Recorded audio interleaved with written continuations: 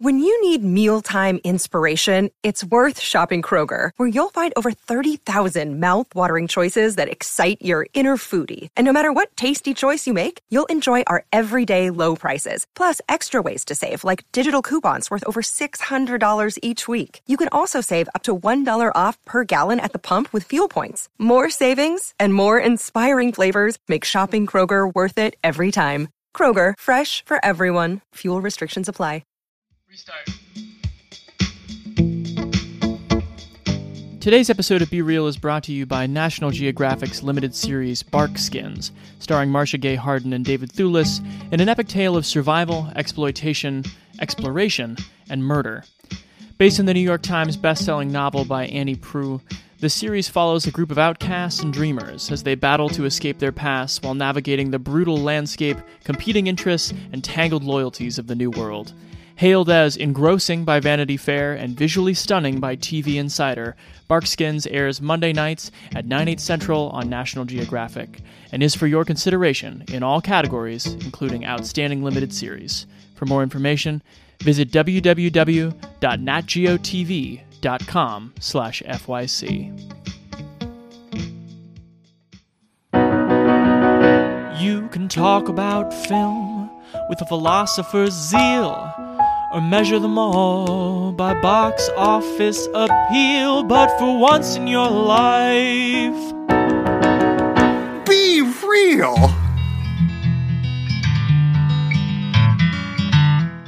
Welcome one and all to a movie reviewing, reappraising, genre-hopping podcast on the Playlist Podcast Network. This is Be Real. My name is Chance Solon Pfeiffer. And I'm Noah Ballard. We are here today to talk about the films of the late Lynn Shelton, the film director, writer, and actor, passed suddenly on May 15th at the tragic age of 54, but she was a luminary in the world of American independent filmmaking with 8 feature films, a host of interesting television that I think we're going to discuss on the sides today. So we'll get into 4 or 5 of her movies, but before Noah and I start, I want to tell you that also on the Playlist Podcast Network here, there are wonderful programs like The Fourth Wall, The Discourse, The Deep Focus Podcast, Indie Beats. So please find the Playlist Podcast Network wherever you subscribe to your shows. Leave us a comment and a nice rating, if you would, and thanks for listening. Noah, my friend, let me open the floor to you. How best to remember Lynn Shelton? Well, I mean, that's a huge responsibility.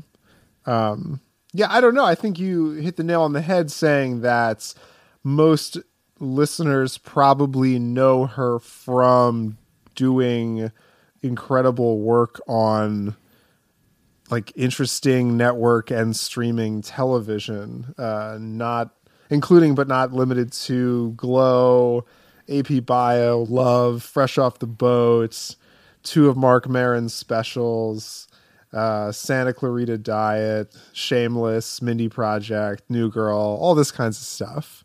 And then between that, she also made a series of about 6 independent movies that were at the forefront of the mumblecore film movement of the late 2000s and early 2010s. I think if you know who Lynn Shelton is, by name, it's because of her movies. If you don't know who she is, it's far more likely you've encountered her through those shows. Yeah, she's the kind of director you would see over and over again, you know, at least if you're like me and stream television like crazy during these times. It's like, oh, she's on Little Fires here. I know when I went back and watched New Girl, like she did all these episodes. It's like her name is very much there and working with top people. So she's a Seattle film figure. That's where she begins her filmmaking career in the mid-aughts with movies like We Go Way Back, My Effortless Brilliance, Hump Day. We're going to talk about a couple of those.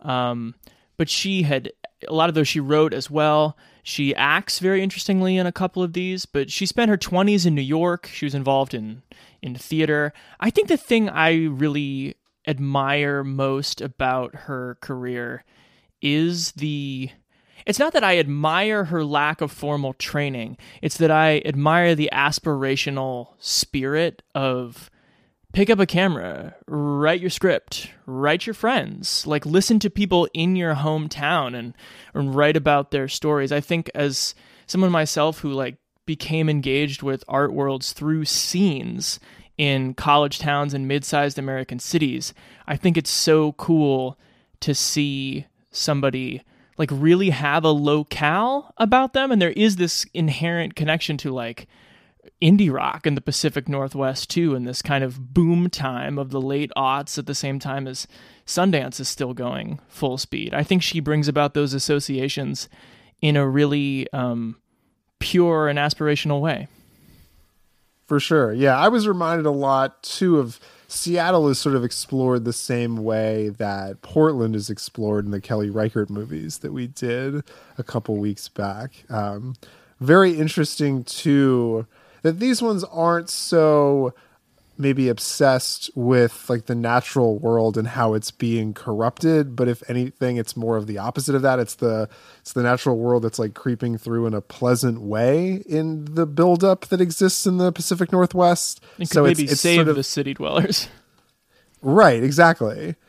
And so and also her movies, I would say, all end on a positive note, if that note maybe is a little forced sometimes, in the way that like Kelly Reichardt is not that interested in giving like a Hollywood ending to her movies. Yes. I think Lynn Shelton is a sentimental writer and filmmaker, and Kelly Reichardt is quite the opposite. No, I think that's totally fair, but I think you could be duped with the sort of indie spirit of all these movies that it's going to be like some weird fuck all ending. Sure. And maybe makes her work seem a little less approachable. But if anything, I think these all end sort of, I mean, to use her own movie title, in a touchy-feely kind of way. So I wanted to recommend a few before we jump in. We're going to talk about We Go Way Back, Hump Day, Your Sister's Sister, Laggies, and Sword of Trust on today's show. But I just wanted to recommend, if you want kind of a deeper picture of how Lynn Shelton interacted with the film and TV and creative worlds, Jason Bailey, who regularly contributes a new releases column to the playlist for Vulture, went and interviewed people like Michaela Watkins, Allison Brie, Caitlin Deaver, just with an all-out kind of remembrance. There's some great stories in there that I would recommend. And then the remembrance of her in The Stranger is so heartfelt. It really feels like a city that kind of had its guiding light ripped away. Like it, as a film scene, I feel for them so much. Do we want to talk about Marin at the top at all? I mean, if you want to cry your fucking eyes out, listen to, I mean, his interview with her, Mark Maron's WTF podcast we're talking about, his interview with her from a few years ago. I mean, the first 10 minutes when he talks about her is fucking brutal. He's openly weeping. Yeah, but the interview after is really interesting and like really shows.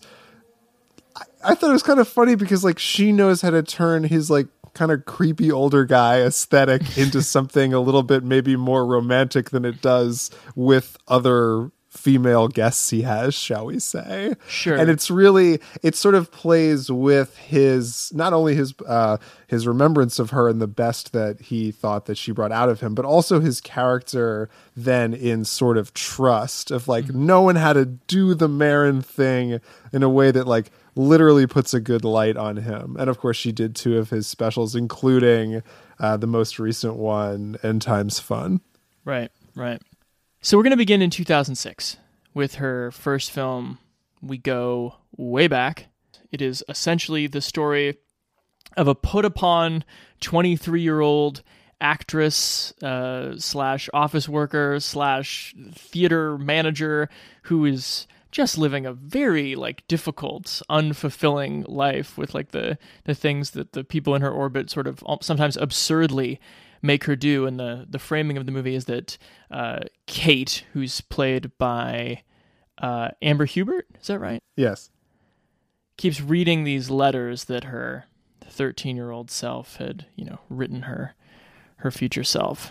Right, because it was her birthday, and in the opening scene, she has to like basically throw herself her own surprise party. Right. Because she has to do all these things for this theater group that she is sort of at the opening, she's like the managing director, stage manager person, but then she gets cast at the birthday party for the lead of Hedda Gabler.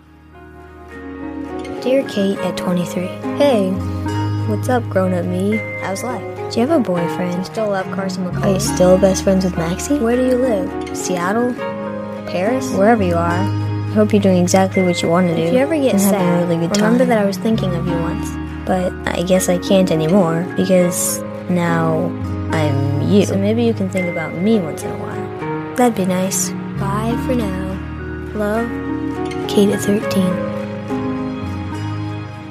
We Go Way Back, I think, has a lot of the hallmarks of the work you're going to see to come, and it's also quite a bit different, I think, than a lot of the rhythms she ends up embracing in her later films. How do you see this one fitting in, Noah? When I think of mumblecore, I think of like so much fucking dialogue and like people talking things out to death and like not really moving through scenes. Yeah. And in this one, the camera moves a lot and it's almost focused more on the action happening, like her making cornbread and then like burning the cornbread and making cornbread again. Like it's focused on her hands moving through that scene, like the eggs being cracked. And like, whereas the camera will be glued to like Mark Duplass in the next movie, like this one, it doesn't quite focus on her maybe as much as it focuses on the world she's moving through. Yes, and sometimes her rather like subjective perception of the world she's moving through. I mean, especially when you get into the scenes in the theater, the stage lighting has that way of like making very clear like she is alone, and in a borderline surrealist way, we're going to see the divides between Kate and the people that allegedly care about her. And then, of course, you have this idea of this 13-year-old self coming back to haunt her, almost introducing a kind of magical realism that is completely absent from the movies to follow. Yes. And I mean, not to spoil anything, but there's almost sort of this like magical realist, like sexual adventure she goes on that then like kind of lands pretty sturdily in sexual trauma. Yeah, I would say so. So basically the movie sets up several times that like men are constantly being like, hey, are you all right? And her being like, I guess. And them being like, well, let's have sex. Yeah. And at the like third time this happens, it's like a little bit more forceful than it had been previously, which looked consensual. And that sort of causes a fracture in her personality where her like 12-year-old self, who had just been sort of reading letters, is presented literally that other characters can see her as well. I also think it just contributes to a movie that is much more difficult than a lot of the other ones we're going to talk about today, especially because you already cited the lack of moving through a film with dialogue as your fuel. You don't get a lot of Kate as a present realist human because she just doesn't have the words. Yeah, that's the interesting, because there's a weird wall between you and Kate, and you almost like don't really get to know her until like halfway through the movie when the camera does start like pointing itself at her. Yeah. Because a lot of it's like the other people around her, like the weirdo directors and her co-stars and all those fucking potatoes. Right. And there are a lot of like good visual gags in this that like make you want to almost think it's a workplace comedy. Like I think this movie has as much in common with Office Space as it does with like indie-er, you know, entrees into this kind of cinema. Yeah, like the Joe Swanberg school of just pick up a camera and shoot a bunch of people in a room. Yeah. Yeah, I think the setups, frankly, are just much more involved. Right. But that being said, I mean, this one is, as you cited earlier, like her sort of teaching herself, Lynn Shelton, how to make a movie. And I think that is very apparent here. You know, it's sort of lo-fi in its camera work. You know, there's no one really recognizable on screen, which helps a lot of these other movies out. It does. I really wanted this movie to hit that like don't think twice moment where, and I think all the other movies do, but this one like never really brings all these people in the world together in that sort of communal hangout way Right. that I think ultimately becomes Lynn Shelton's strength, both as a television director and as a movie director. It's like she's so good at like getting hang, like in a place where it's not only good banter, but it does something unexpected and definitely changes from when she calls action to when she calls cut. Like she'll end up having these great moments where you think it's a comedy during one shot, and by the end of that shot, it's like a drama now. That is the amazing alchemy of her work at its best. And I think this one is maybe a little bit afraid of being funny, but it has funny things like the potato obsession of the director and of this movie visually is so funny. I think the Office Space comparison is sort of the movie at its best of the like, you know, here's this regional or local theater director who's like, you know, so self-involved that he's finally ready to conquer Ibsen and casts this young woman who's way too young for the Hedda Gabler part, but in other movies has just been like lying dead on or other plays has just been lying dead on stage. And then he's like, you need to do it all in Norwegian. Everyone else will do it in English because that will increase the alienation that's true to the text. And then halfway through the movie when he decides like, I don't think it's working, this thing where you learned. Well, after he does it once, and it's clear that he has not run this by any of the producers of this production. No. That's really funny. I get his thinking, like Fiddler on the Roof in Yiddish before the shutdown was very successful. But yeah, the Hedda Gabler, only one character doing Norwegian, so much so that the other actors can't pick up their cues, is so funny though. And like how they're doing potatoes, and then there's that visual gag where he like holds the like rutabaga and the carrot, and he's like, maybe this little tweak will fix it. And it's like, that's not the problem, dude. You're not getting the play. So when the comedy of the movie uses Kate as a type, where the joke is like, is she really going to be put upon more by these jokesters? That's funny, but considering the takeaway of the movie is this young woman's trauma and never really getting to know her as a she person. Doesn't get her revenge. No, right, which is I thought for sure she was going to make it back into the city at the end. Yeah. It's so interesting. Like everybody kind of gets their due in maybe like too pleasant a way in a lot of these movies, but this one is so far away from that, I think, as to be, I mean, it just smacks of like student filmmaking where it's like they have to get fucking murdered or kill themselves at the end, just like Hedda Gabler. Like that's what this movie kind of feels like. Right. Is that like not only including Hedda Gabler, but also including her plight. Sure. So I don't actually really want to rag on this movie much more. It's her very first, and we have far better movies. For sure. I have far better movies to get to. So why don't we tell people how we rate films on Be Real, and we'll come back real quick and say our piece. On Be Real, we rate movies in two categories, a good or bad for technical quality, and a good or bad for watchability. So what are the four possible ratings? I don't care! Good movies are both well-made and highly entertaining. The Fugitive, Parasite, Rear Window, or The Hunt for Red October. Once more, we play our dangerous game. Good bad movies are often impressive technically, but also tough sits. Historical melodramas like The Mission, horror movies too scary or gross to rewatch, or self-serious musicals like Yentl. Papa, can you hear me? Conversely, good movies are highly flawed but still gratifying. Nonsensical hangouts like Hot Tub Time Machine or ludicrously fun action fare like Twister or Stargate. Give my regards to King Tut, asshole. Bad movies are neither well-made nor entertaining. Examples we've covered unfortunately include Garden State, 50 Shades of Grey, and Attack of the Clones. I'm deeply sorry, Master. Got all that? Time for a rating. What do you think? I think this movie's good-bad. You can see a lot of good habits forming that will make better movies. And it makes sense that people got excited about her after seeing this as her first effort. So, got to start somewhere. Indeed. I am in agreement with that 100%. So why don't we go to 2009 and her breakout film, Hump Day. The pitch for this movie is easy, which I think is part of what makes it so good. It's, what if two straight best friends tried to make a porn with each other as art to get into a Seattle-based a festival. The Humpfest is a thing that the Alt Weekly The Stranger puts on. Yeah. So your two friends are Mark Duplass and Joshua Leonard. I love how this movie plays with archetypes. You really think it's like going to be a Yumi and Dupree type situation. I always expect it to be a Yumi and Dupree type situation. In every movie?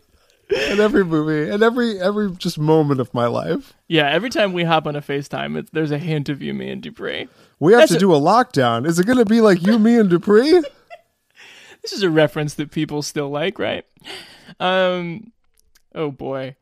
So Ben, Mark Duplass, is the office worker who has a little house in the suburbs, and he and his wife, played by Alicia Delmore, are trying to get pregnant, and they're in their early to mid 30s.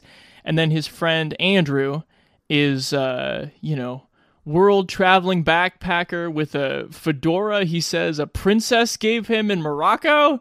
And he comes to stay with them unannounced in the middle of the night.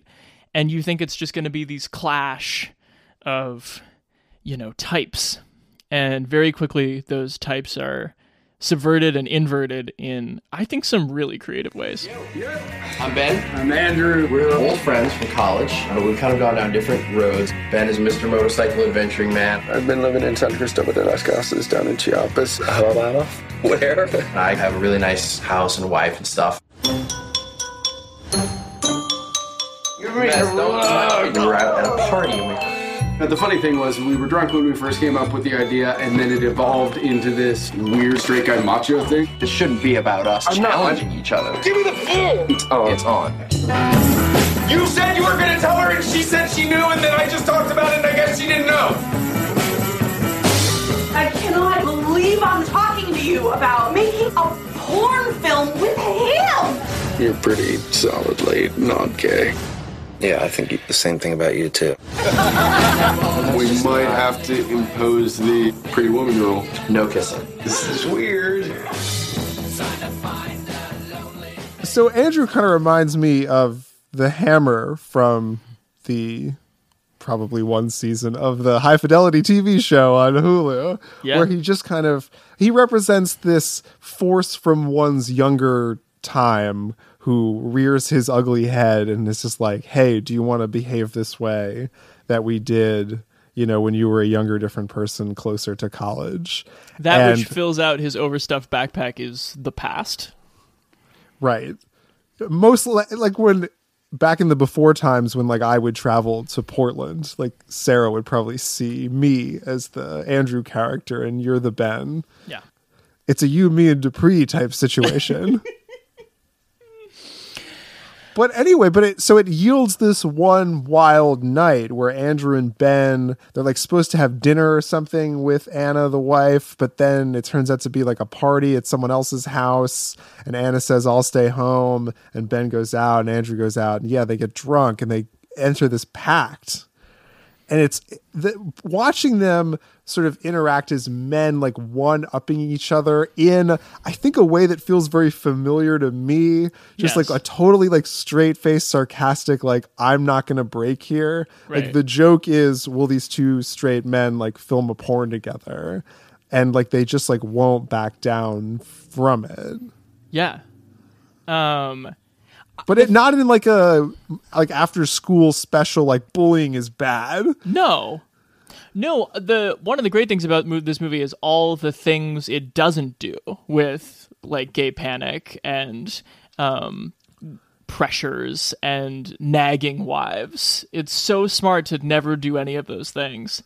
Because Lynn Shelton's way too smart for that. I think this is one of the first films where you see that her characters, even as they make mistakes left and right, just have these moments of really intense and insightful reflection, where the moment where one person tries the really biased film line of Mark Duplass's character being I don't know, honey, I think I actually do want to make this pornographic film with my friend because like I have all these feelings insides of myself that are tamped down and have been eaten by our domestic situation here. And she just comes right back with like, do you think I just like exist standing by the sink in my own life? Like, you don't think I've tamped down those things? Her dialogue is great for that. Right. And going back to my earlier note about how scenes and even shots can like change genre from moment to moment, there's this great scene where Anna, Ben's wife, and Andrew, the usurper from out of town, the carpetbagger, are drinking whiskey, and they're just like going shot after shot after shot. And they're like having a great time and like getting to know each other. And it's these like two worlds coming together. And then you realize that like Ben has, of course, in the previous scene lied to Anna about his involvement. He's like described himself as like a grip on this movie when really like it's just him fucking. And so Andrew's just like, it's so great that you're so cool about Ben like doing this movie. And she's like, oh, I'm like not like that much of a square. And like it's sitcom-y to see like how many lines they'll go until the truth of what they're actually talking about is revealed. And it almost plays like that's why all this television is going to make a lot of sense, because she's like so good at that, like, you know, very network sitcom tropey, like mistaken identity or mistaken understanding about something. Let's see how long we can play this game of tennis. I agree, but the higher level thing about a movie like this is it makes you simultaneously like use those two sides of your brain. Like the whole lead up to the thing, you know what's going to happen is funny, but the minute the switch is flipped, and I think there's actually, I think I agree with you, that scene's the best one in the movie. The minute that Anna realizes and gets mad and gets up from the table to go get her husband, Lynn Shelton starts cutting in double time.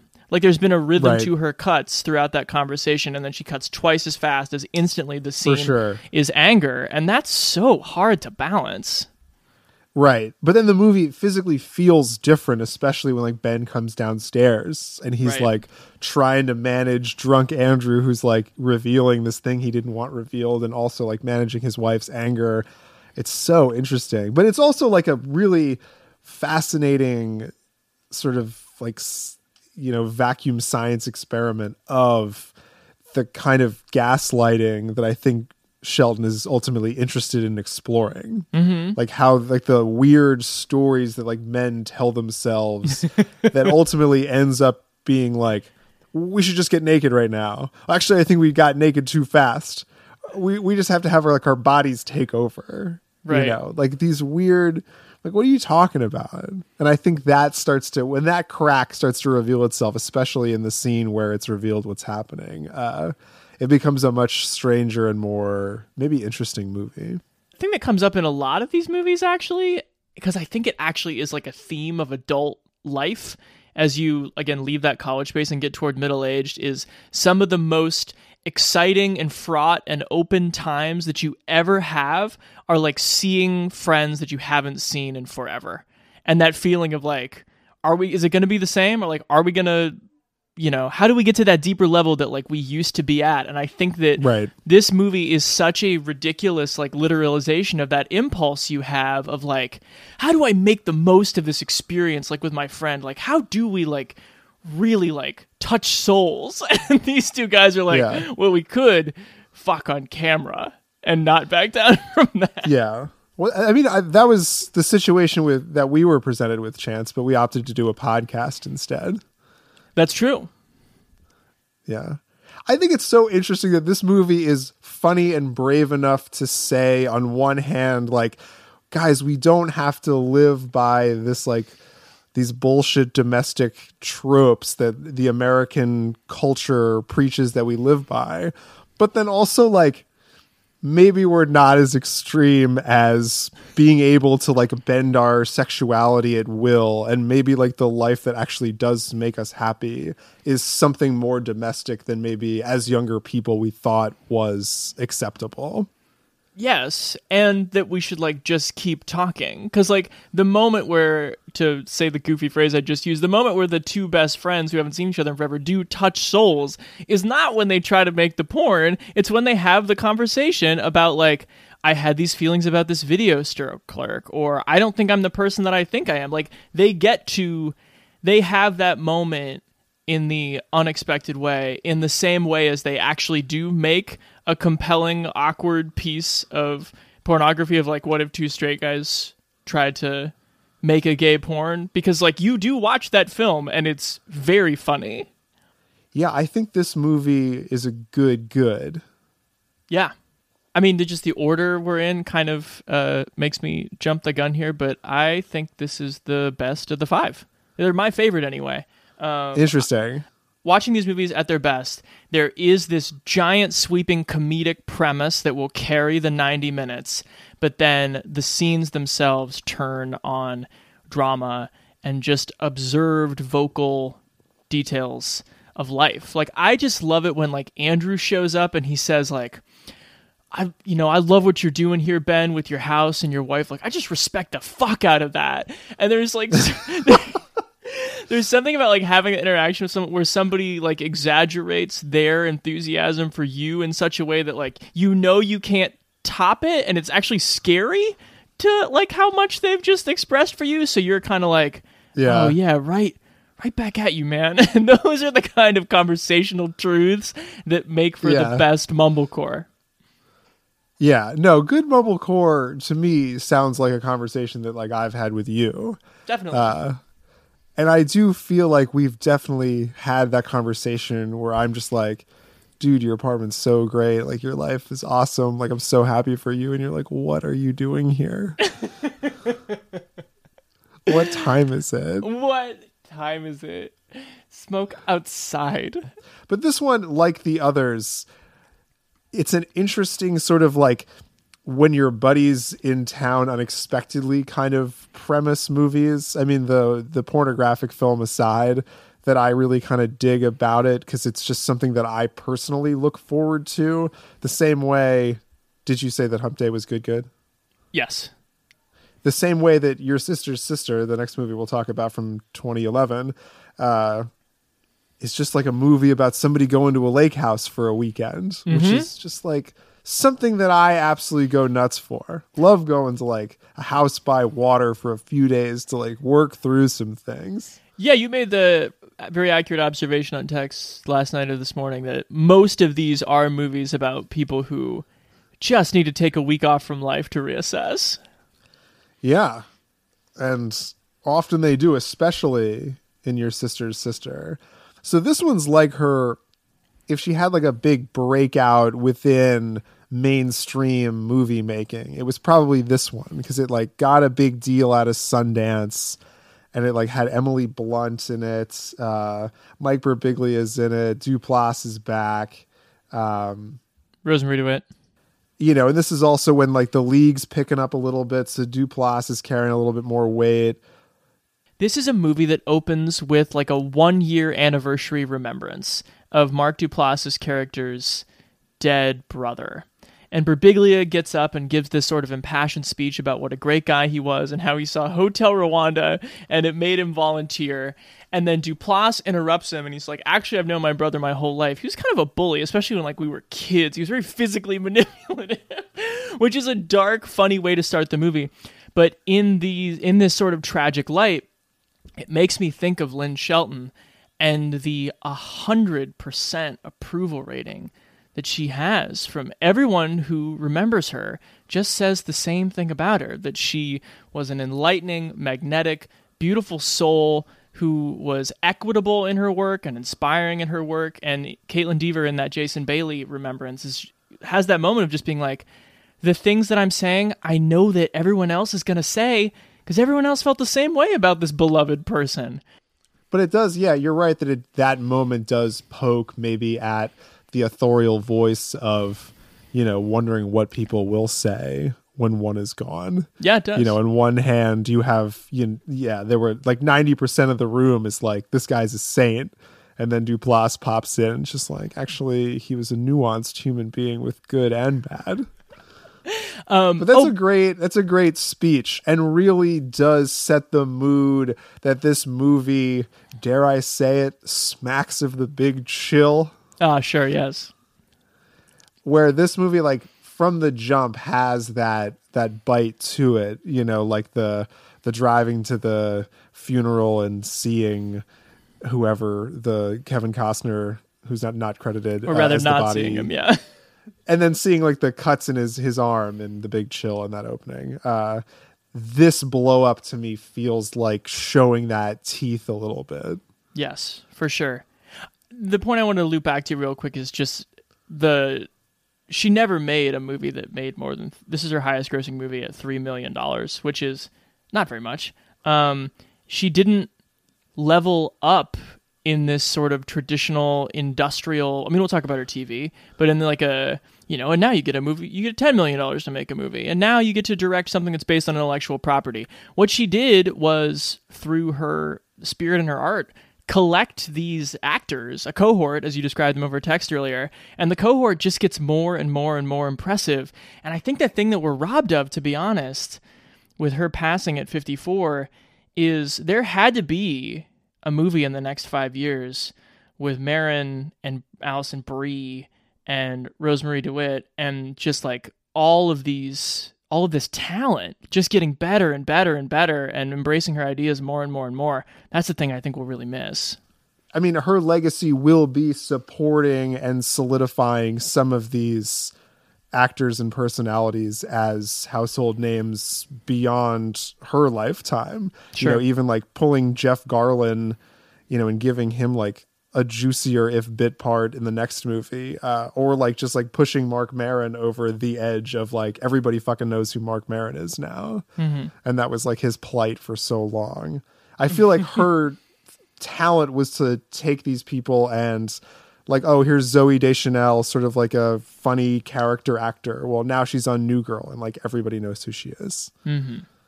She can do that. So I don't know that, but maybe that's fate.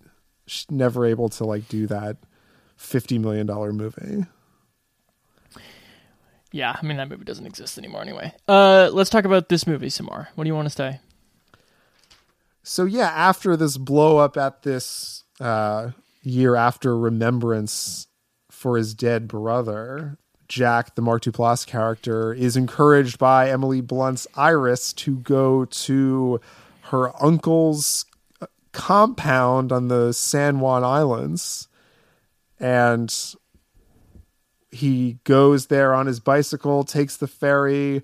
Really cool, like, slice of that part of the world in Seattle and like just going through the motions of getting to this cool place that really sets how remote we are from their daily lives.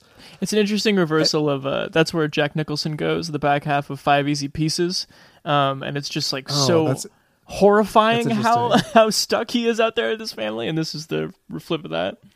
That's the flip. Yeah. But anyway, Mark Duplass gets to this like really cool looking cabin thing in the woods, and Rosemary DeWitt has already staked a claim to the house that weekend because her life is also upside down after leaving her girlfriend of 7 years sort of on the fly because they couldn't really come to an accord about whether or not they were going to have kids. Mm-hmm. And that puts in motion another night of heavy drinking. Right. That seems to be a trope in these. Tequila this time. One night of tequila this time, which leads to a bout of very brief intercourse, which is so funny. Well, I thought that was maybe the biggest laugh of the film, is like his two humps. Sorry. I think I have the wrong house, and I Hey, you're Hannah. Oh my God, I'm so sorry. I'm Iris's friend Jack. You're on an island. It's 3 a.m, and you're drinking by yourself. What's going on? I just walked out on a 7-year relationship. Whoa. Hence the tequila. I gotta say, not so terrible to have a drinking buddy. Going down, getting weird.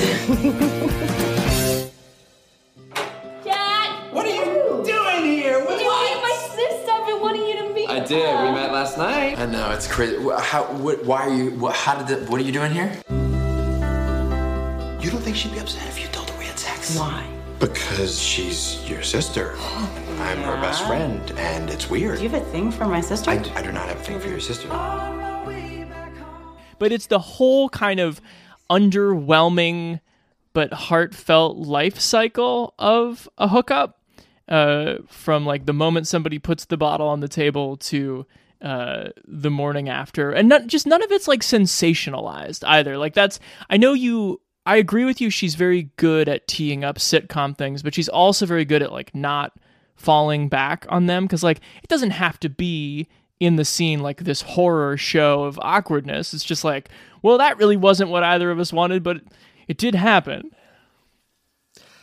I agree, but I also think that my thesis holds true because like this movie also has, that, oh, don't tell my sister because she'll be really upset. And it's like, oh, no, she won't be. And then it turns out that she really is.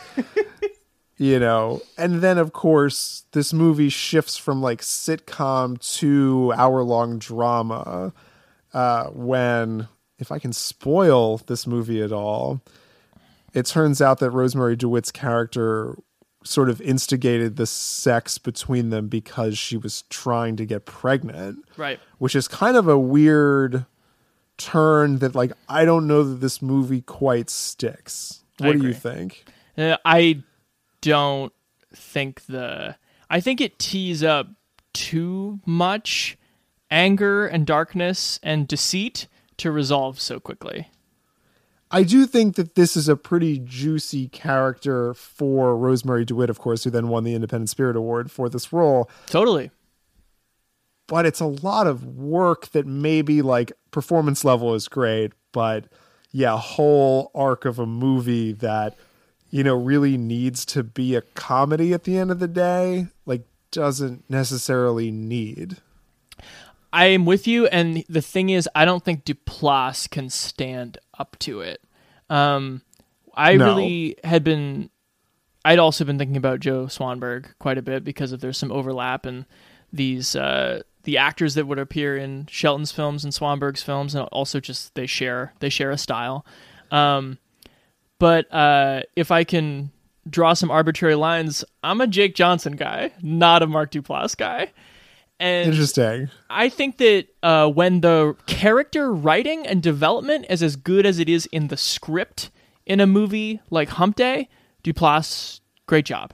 In a movie like this, he's the one who's all fucked up and sad and mean and wayward, but the movie doesn't really put for me, not a fine enough point on like what needs to change for him. And because he doesn't have the natural gravitas and soulfulness of someone like a Jake Johnson, he kind of just gets blown off the screen by DeWitt and Blunt.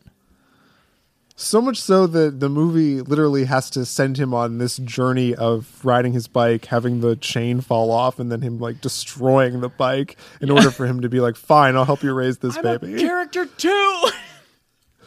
Yes. No, you're right that this character isn't much different than the Hump Day character. He's just put in a more interesting script this time, and he can't really like carry it with his, tall guy from the league swagger as much as he could with Hump Day because it was played for funnier results in that. Whereas this one, he doesn't quite land.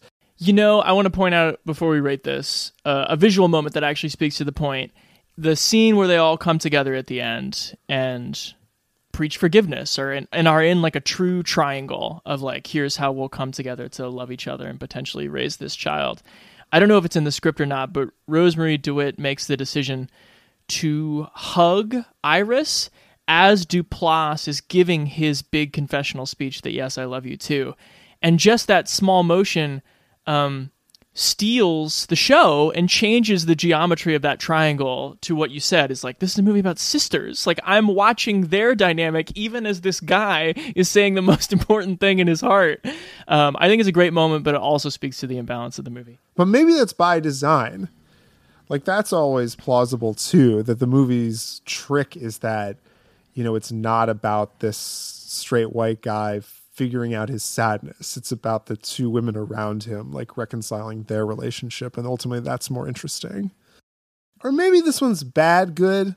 Like maybe I don't quite believe the reveal enough that I think this movie is entertaining for that, like, hang out at a cool place for a couple of days. Renting this movie with a free IFC subscription is much cheaper than getting an Airbnb kind of way in these troubling times. But yeah, I think it's a bad good. Okay. I would be more likely to give it a good bad personally. While I respect almost any Big Chill comparison, even if you were comparing Big Chill to You, Me, and Dupree, I don't know if the chill is that chill. I do like the terrible looking vegan pancakes. I do like the kind of... That's a good moment. You know, if you've ever been in a cabin with a bunch of people where, like, there's not quite enough food, but you're all drinking coffee all the time, like, you are prone to get pretty grouchy because you've all been drinking too much coffee and not eating enough. Yeah, just not my favorite. I don't know. I'm there for the hang. Has a real Joshy vibe to it that I was there for. Don't even. I remind you that the Alison Brie's character kills herself in the first 2 minutes of Joshy, graphically. That was maybe a little too much, but the rest of it, love that Adam Pally just like doing drugs in Ojai or wherever they are. So, as we're 60% of the way through here, let's talk about her TV career a little bit. Can I talk about the Mad Men episode she made? Please. It's season 4. It's on Hands and Knees.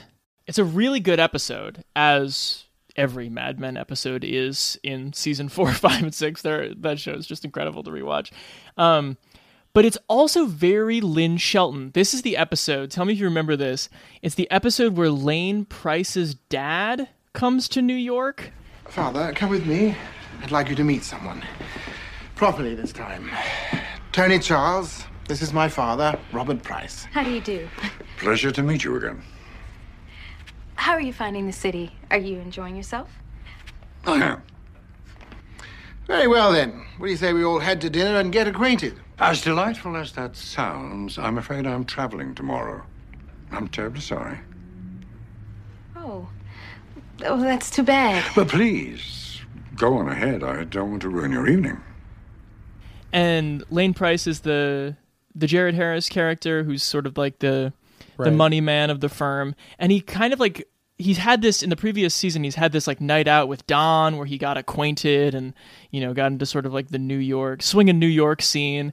And then he like tries to introduce his old mean dad to like this bunny tail cocktail waitress who's a black woman who he's been dating, and Don is just like very uncomfortable with the whole thing, and it's the discomfort played for both like laughs and jitters is very Lynn Shelton. And also she also has this way of, all these movies are people deciding too quickly that they're going to change their lives dramatically and then getting sort of regurgitated back to where they were, hopefully having learned something.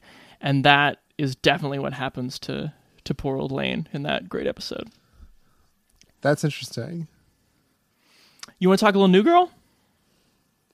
Oh, I love New Girl, as you know. Well, maybe like the earlier seasons. Sure. There's a couple of interesting ones that she directed, including the one that kind of scratches at Universal Healthcare when Nick gets injured playing football and like doesn't have insurance and like can't afford to go to the ER, which is a funny one. And then one of my favorite episodes is when Nick starts writing the Pepperwood novels. This like character who's like so she directed that one as well. That's cool. I just can't connect with them, and I don't know why. Look, Jess, you can't teach people how to write. Not true. And I say that as a writer. Also not A writing class is for somebody who doesn't think lyrically in terms of like poetic words that just are strung. You said you had a breakthrough. So I have this student whose name is Edgar, and he was not getting it. And then today he turned in this amazing story. Nick, actually, you should read this. Writers don't read. We write. Jessica Day calls it a must-read. And look at that font. What is this amateur hour? At least use Paltino. Good evening. Yeah, they're just like seminal moments in that show. Also like that show Casual. You ever watch that on Hulu? Uh-huh. It's not like great, but it's pretty good. It has adult themes. Michaela Watkins is in it, and she is so fucking good in it. A couple Glow episodes I wanted to shout out. She's directed some of the best episodes of Glow. One of the great kind of social comedy episodes of the show where Bash is out of money and has all the Glow wrestlers go to this anti-drug charity that his Nancy Reagan-esque mom is throwing, and they play these ridiculous parts. And then she just has straight up directed one of the most single memorable moments of the show where Debbie, the Betty Gilpin character, gets all coked up and fucks up Alison Brie's leg, which I think is one of the top moments of the show. So, good shit. So, shall we go to 2014's Laggies? So with the success of Your Sister's Sister, or at least the critical success, this one feels like a Hollywood movie. Mm-hmm. You know, it has establishing shots of Seattle's Space Needle. It has the whole cast of mostly people you either know or have seen before. It feels like it has like $5 or $10 million to play with. I really don't know if it's that much, but considering the budget of Your Sister's Sister was $125,000, it might be $2 million, and that's how you get the gloss on it. It's also a really early A24 movie. Sure. So yeah, she's interacting with, what will become like the indie studio of the decade. Maybe Neon. Sorry, Neon. I don't want to shut you down, but Box Office Mojo says $5 million. Okay, there you go. So your boy got it right on the head. I'm sorry, my boy. This movie's funny because in a world where like I've seen Lady Bird and Booksmart, it's almost like this movie's like a rehash of some of those things. And then that kind of like Jason Reitman, what does it mean being an adult, young adult thing kind of fused together. But maybe this is just predicting that because it kind of came before it.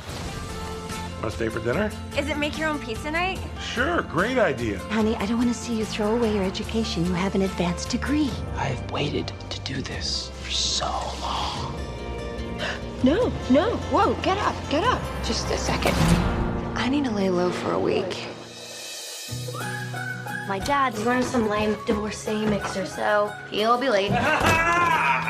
Dad, you're supposed to knock. Wow, high school students are looking rougher and rougher these days. Who are you? It's kind of hard to explain. Hey, did you hear the one about the grown woman who started hanging out with a bunch of pubescent kids? No, what?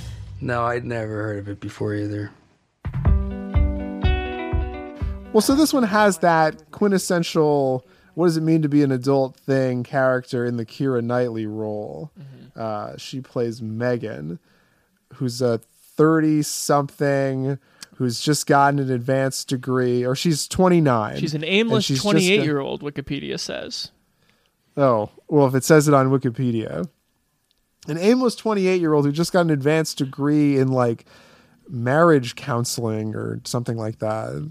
Like, just doesn't quite have a job yet, and she's goofing around, flipping her dad's, like, come get your taxes done here sign in the parking lot of the strip mall or whatever. And then she kind of has a panic attack at a wedding. Oh, because her long-term boyfriend proposes on the dance floor at somebody else's wedding. People give me shit for wanting to propose at Yankee Stadium on the scoreboard in the 7th inning. But I think this is worse. It's way worse. Are you kidding? You can't propose at somebody else's wedding. She freaks out and befriends some local teens and then lies to her in very Lynn Shelton form, lies to her friends and goes away for a few days by like going to a sleepover as someone 10 years older than the people she's sleeping over with. Right. And that yields. So I think the first third of this movie, if I will, like it has its like, sort of slow jog towards its sitcom-y, maybe a little bit creepy, almost like Terry's Wygothian premise. Uh-huh. And then it kind of cools off a little bit until the emergence of one Sam Rockwell. A thing we should say is that Lynn Shelton didn't write this movie. She has a writing credit on all the other ones. Some of them are her ideas in total. This is Andrea Siegel, who I did not see had written that many other things. I don't think she had. I had read that this was like one of those like blacklist scripts that was sitting around.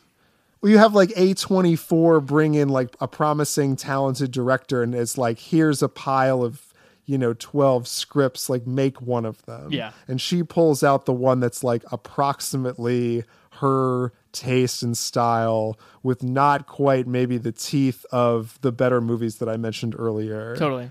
And then this one becomes, again, I mean, she's great at like messing with, is this a drama or a comedy? But in this one, it's so rigorous, a studio movie in a lot of senses. Like, you kind of need to pick in order to make the ending satisfying.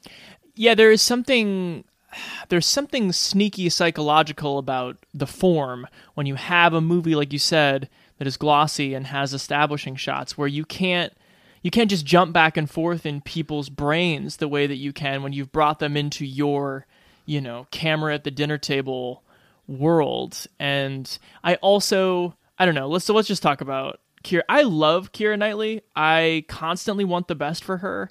I think that she really needs to play like a Cersei Lannister part somewhere along the way. But she is far, far, far too antic to make this, aimless person feel remotely real. Right. It's such like a Catherine Hahn character. Yeah.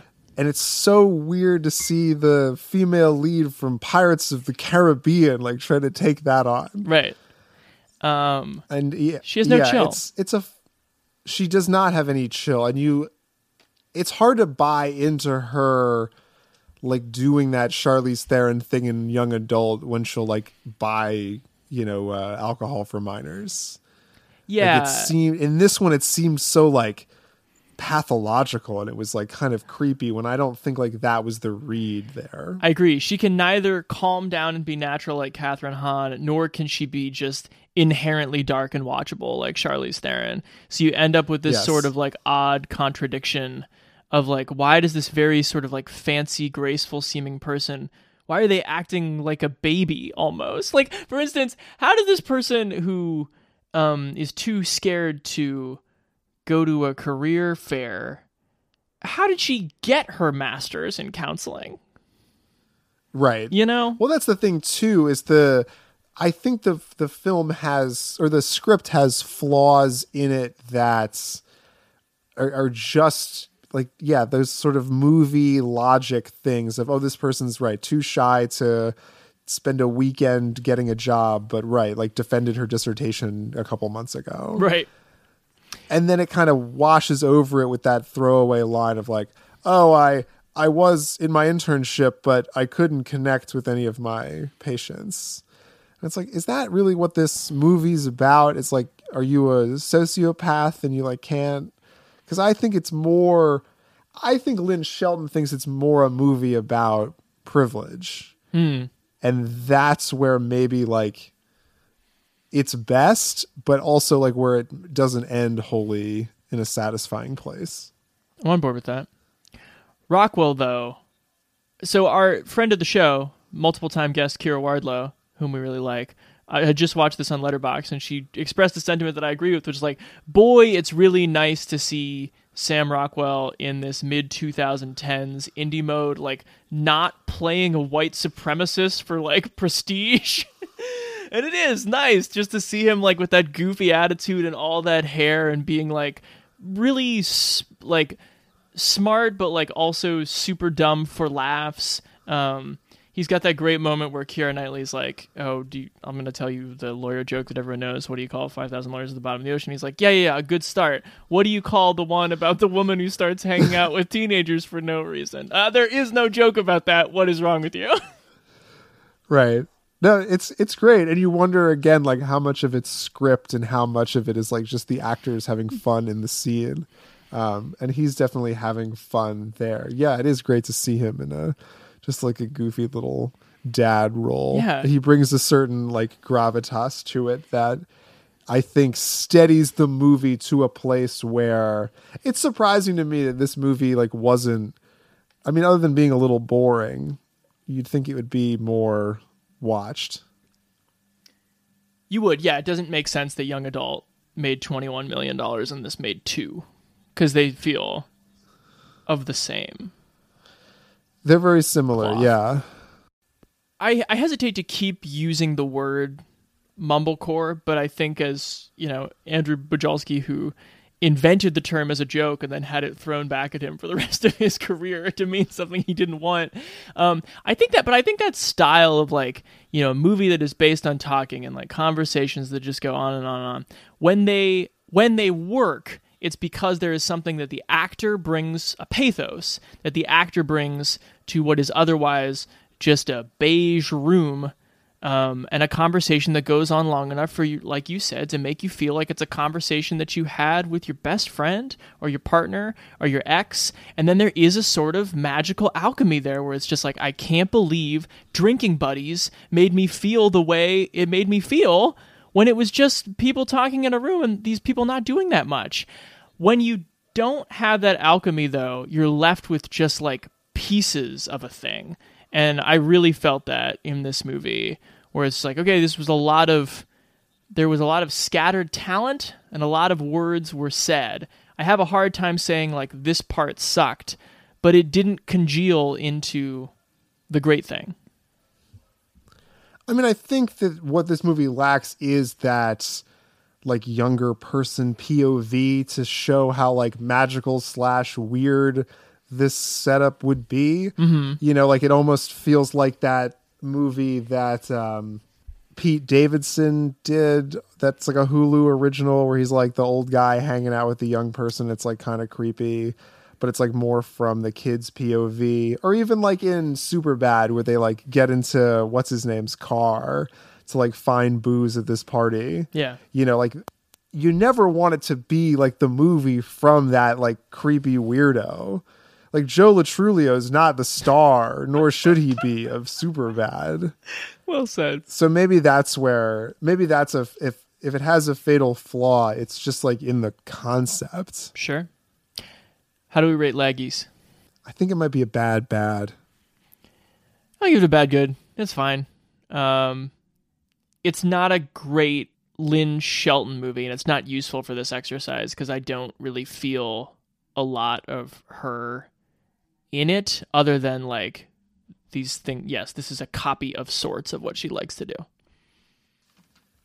All right, 2019, last year. Did you see Sword of Trust last year? No, I can't say that I even had heard of it. Oh, I'm surprised you missed it, Marin devotee that you are. I resent that accusation. I feel like I am a fan. I listen when there's an interesting person on his conversation chat show, WTF. But I don't think I guess I also watched maybe the first 2 seasons of his eponymous IFC series. But I don't know that I'd call myself a devotee. Oh my God, okay. Accepted. You know what? Actually, I want to say something. No, I think had I known about this earlier, I probably would have watched it. This setup for Sword of Trust reminds me of a David Mamet script or something. There's something like American Buffalo. Have you ever seen that play? No. I mean, it's also set in a pawn shop, and they get in this American Buffalo nickel, and it tears apart the fabric of because it's worth a lot of money. It tears apart the fabric of the people working at and hanging out at the pawn shop. Anyway, very similar setup here. Cynthia and Mary, played by Jillian Bell, who I like, and Michaela Watkins from Casual, I also like. I thought they were sisters at first, but they're actually girlfriends. Mm-hmm. Show up to collect Cynthia's inheritance from her deceased grandfather, but the only item she receives is an antique sword that was believed by her grandfather to be proof that the South won the Civil War. What you were looking at is a genuine relic that supports the actual truth, which is the South won the war. Okay. The South won the war? That's right. This is something you want to keep under your hat till you're ready to seems not like keep pretty it big under your news. The best way to do this is through concrete evidence. Is this antique roadshow for racists? Up to $50,000. God damn it. What's the deal? 70-30 sounds fair to me. Please don't touch. I can't touch the tag. Don't touch the tag. Honey, 70-30. Is it 70 for us? No. No deal. 30 for us. No deal. So they try to pawn it to Mark Maron. Mel. Yeah, so Mark Maron owns this pawn shop, and this whole thing takes place in Birmingham, Alabama. Right. Like, I couldn't figure out at first, like, why the hell this is like a Seattle story, because all the other movies are set in Seattle. Not. And I was like, why would there be Civil War memorabilia like here of all places? But anyway, no, it's set in Alabama, and John Bass is his, like, he just started showing up every day. That was 3 years ago, coworker. Right. So John Bash is Nathaniel's also like he's like a 9/11 anti-vax truther, kind of, the world is flat and crispy, and he believes all the things. I think crunchy Earth theory. What is it? Hollow Earth theory. Yeah. Yeah. I think with one major exception, he's like watching them for entertainment, which is also kind of scary commentary that like there's just like, you know, airheaded people are like, I'll see what this person has to say about the Earth being in the hollow, and then all of a sudden you're QAnon.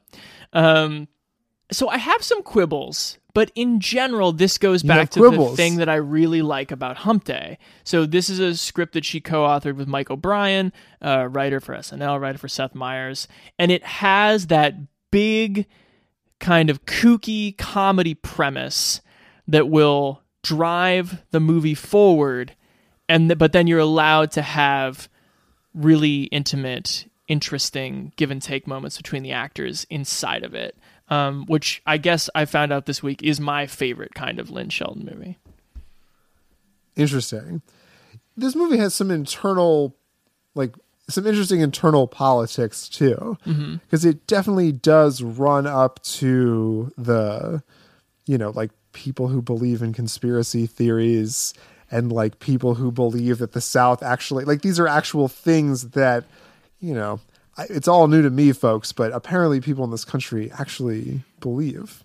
Well, that's the funny thing about this movie is like they throw some out about like these, you know, Confederate loving truthers who were like, and Abraham Lincoln had Marfan's syndrome. And I was like, that's so funny. That's so ridiculous. What a good like cherry on top. And then I was like, oh shit, do I need to look up whether that's an actual theory?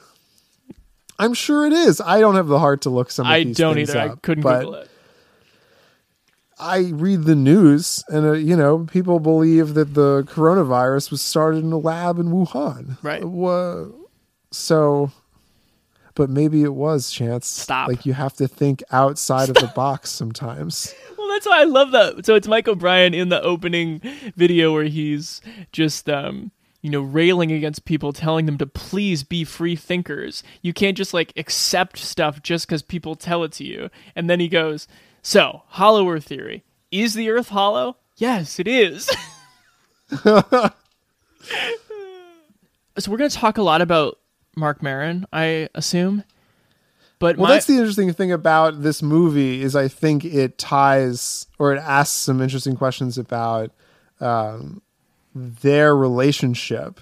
Because clearly this character is based on Mark Maron's life. He was born in New Mexico and then moved to New York City, where he then got involved with his first wife and got into heavy drugs. Mm-hmm. He did not then move to Birmingham, Alabama. He moved to Los Angeles. And interviewed the president. On his highly popular chit-chat show, What the WTF. F? What the F? But it also brings together, these two creative and romantic partners. And it was like we were talking about in the opening, like give this person his best light. And almost like when because Lynn Shelton's actually in this movie. I mean, she's an extra in some of the other ones, but in this one, she plays the role of the drug addict girlfriend who's like still trying to get it together after Mark Maron's character's been sober for 15 years or whatever. And feeling whether or not he's responsible for this person, like, really is the crux of his emotional arc, which to me, like, pulls back that, you know, what is the movie and what is real life? Because it seems to say a lot about, you know, committing to a relationship and bringing this person like to where you are by opening up. My biggest takeaway when I saw this movie last year is that I wish that Lynn Shelton acted more. I think she is phenomenal in the 5 minutes of screen time that she has here. She's very good. She hits upon this I don't know if it's just because of the openness of her as a human being, but of this person who the script and Mark Maron's reaction lets you know right away has like lied a lot and left a lot of hurt on people, but really is there needing something this time for real, and to do that convincingly and in such a way that it makes you question Mel's answer. It's very hard to do, and then she's not in the rest of the movie, but you think about her the whole time. You do. She looms large. I mean, there's the shot of her just outside the laundromat. Right. So you sort of like see her in the world. But yeah, she's like they don't reconnect at all. But there's that very touching scene where he gets her car fixed at the end. Indeed. My question, Chance, is this a crime movie? It kind of has that crime movie setup, though, where they like meet the guy who takes them to the kingpin. I'm just not into that shit. That's like asking if Pineapple Express is a crime movie, and I just like, yes, I'm not into it. It's too much of a joke. It's all just like references to other like, outsized cultural references. Like I think it's funny, but I don't buy its crime movie bona fides. That's a conversation for another time. Okay. Crime Movie Bonafides, a spin-off podcast on the Playlist Podcast Network. Crime Movie : Yeah, I think this movie has a lot of fun. I ask you about the crime stuff because I think this movie has more fun with genre than, a lot of the other ones. And it seems to, because she has this cohort of talent around her now, she can pull off these kinds of like winkier movies that, can be serious for a second. Someone can pull out a gun. Like it surprised me that the gun never goes off, because you think the sword, I mean, you sort of like a Chekhovian sword thing. Like, right. I guess the sword is used when they just kind of like hit the guy with it because it's totally blunt. Michaela Watkins hits him very hard. She does hit him very hard with it. Yeah. I think it's an interesting movie about these like, subcultural discourses too, both more plainly on the conspiratorial side, but I think for pretty good comedy, like even like what is the discourse of a pawn shop, and when the Jillian Bell character like makes up that expression where she, she's looking at this this cream pitcher that's shaped like a cat, and she like storms back in and she's like, is this cat pitcher true to tag? And they're all like, what? What's true to tag? And then she just pays the asking price for it. Jillian Bell's great at like taking on the "you sound crazy" like conspiracies that Nathaniel's throwing out at her, which is great. And Maron, of course, like literally gets to do the Mark Maron thing of like sitting on a ledge and telling you about his drug problem, which is incredible. That's like one of the best. I think it's one of the highlights of the movie is that it is sort of like a small Mark Maron special right in the middle. 100%. Like the whole time you're keenly aware that it's Maron's persona, but that's where you actually remember Maron's talents as a monologuist. It's like, yeah, I'll watch him for 5 minutes. Well, yeah, and I think there is like a little bit of self-effacement too of him. There's that random patron looking at the Charlie Patton artwork, and Maron's like, this person who doesn't even want to buy it is just like, well, Charlie Patton, you must know of his connection to Robert Johnson, right? Actually, I'm not going to sell that. I like it too much.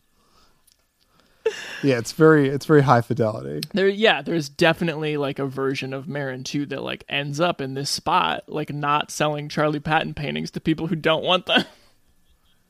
Also, super good Maron comedy bit is where the two rednecks hold him at screwdriver point. One of whom is, did you see Whitmer Thomas had an HBO special called The Golden One? No. Incredible. He's an Alabama guy.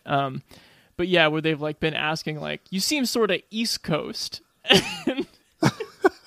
And they like talk about all the states on the East Coast, and then they actually like get him at a screwdriver point, and of course they say like, you fucking Jew. And Maron goes, yeah, I knew that's what you meant by East Coast. It's pretty good. Yeah. I like this movie. If I have quibbles, it is the moments where the comedy, and I don't know if this is just Mike O'Brien's contribution, it feels like almost like sketchy sometimes, to the point where it's like, I don't know why we're cutting back to Jillian Bell and John Bass like talking about flat Earth in the middle of like what should be like a revealing confessional or maybe even action set piece. For sure. I think John Bass in general is like the comedic relief element is just too obvious. Interesting. It's funny because, I mean, it's an interesting character of being like totally sympathetic and a little bit like pitiful, but then his opinions and his like beliefs in these conspiracies is like so overwhelming that it's like hard not to be horrified and kind of hate him a little at the end. Yeah. So he really does straddle that line in a funny way. I don't know that it adds a whole lot of tension to the movie as you describe, but yeah. I think this is my second favorite of all the movies we watched. Me too. What was your first? Sister, Sister? I think Sister, Sister was my favorite. Yeah. And what an interesting body of work, too. Indeed. I really appreciate the unpretentious normalcy of these movies at the same time as I appreciate how they experiment. And rest in peace, Lynn Shelton. Listeners, we shall talk to you next week. We're coming back with a Val Kilmer show. So watch your favorite Val. I'm sure we'll talk about it. No, I'll see you soon. Can't wait, buddy. Always good to see your face. Hang in there, Seattle. I love you. This is the story of your red right ankle and how it came to meet your leg and how the muscle bone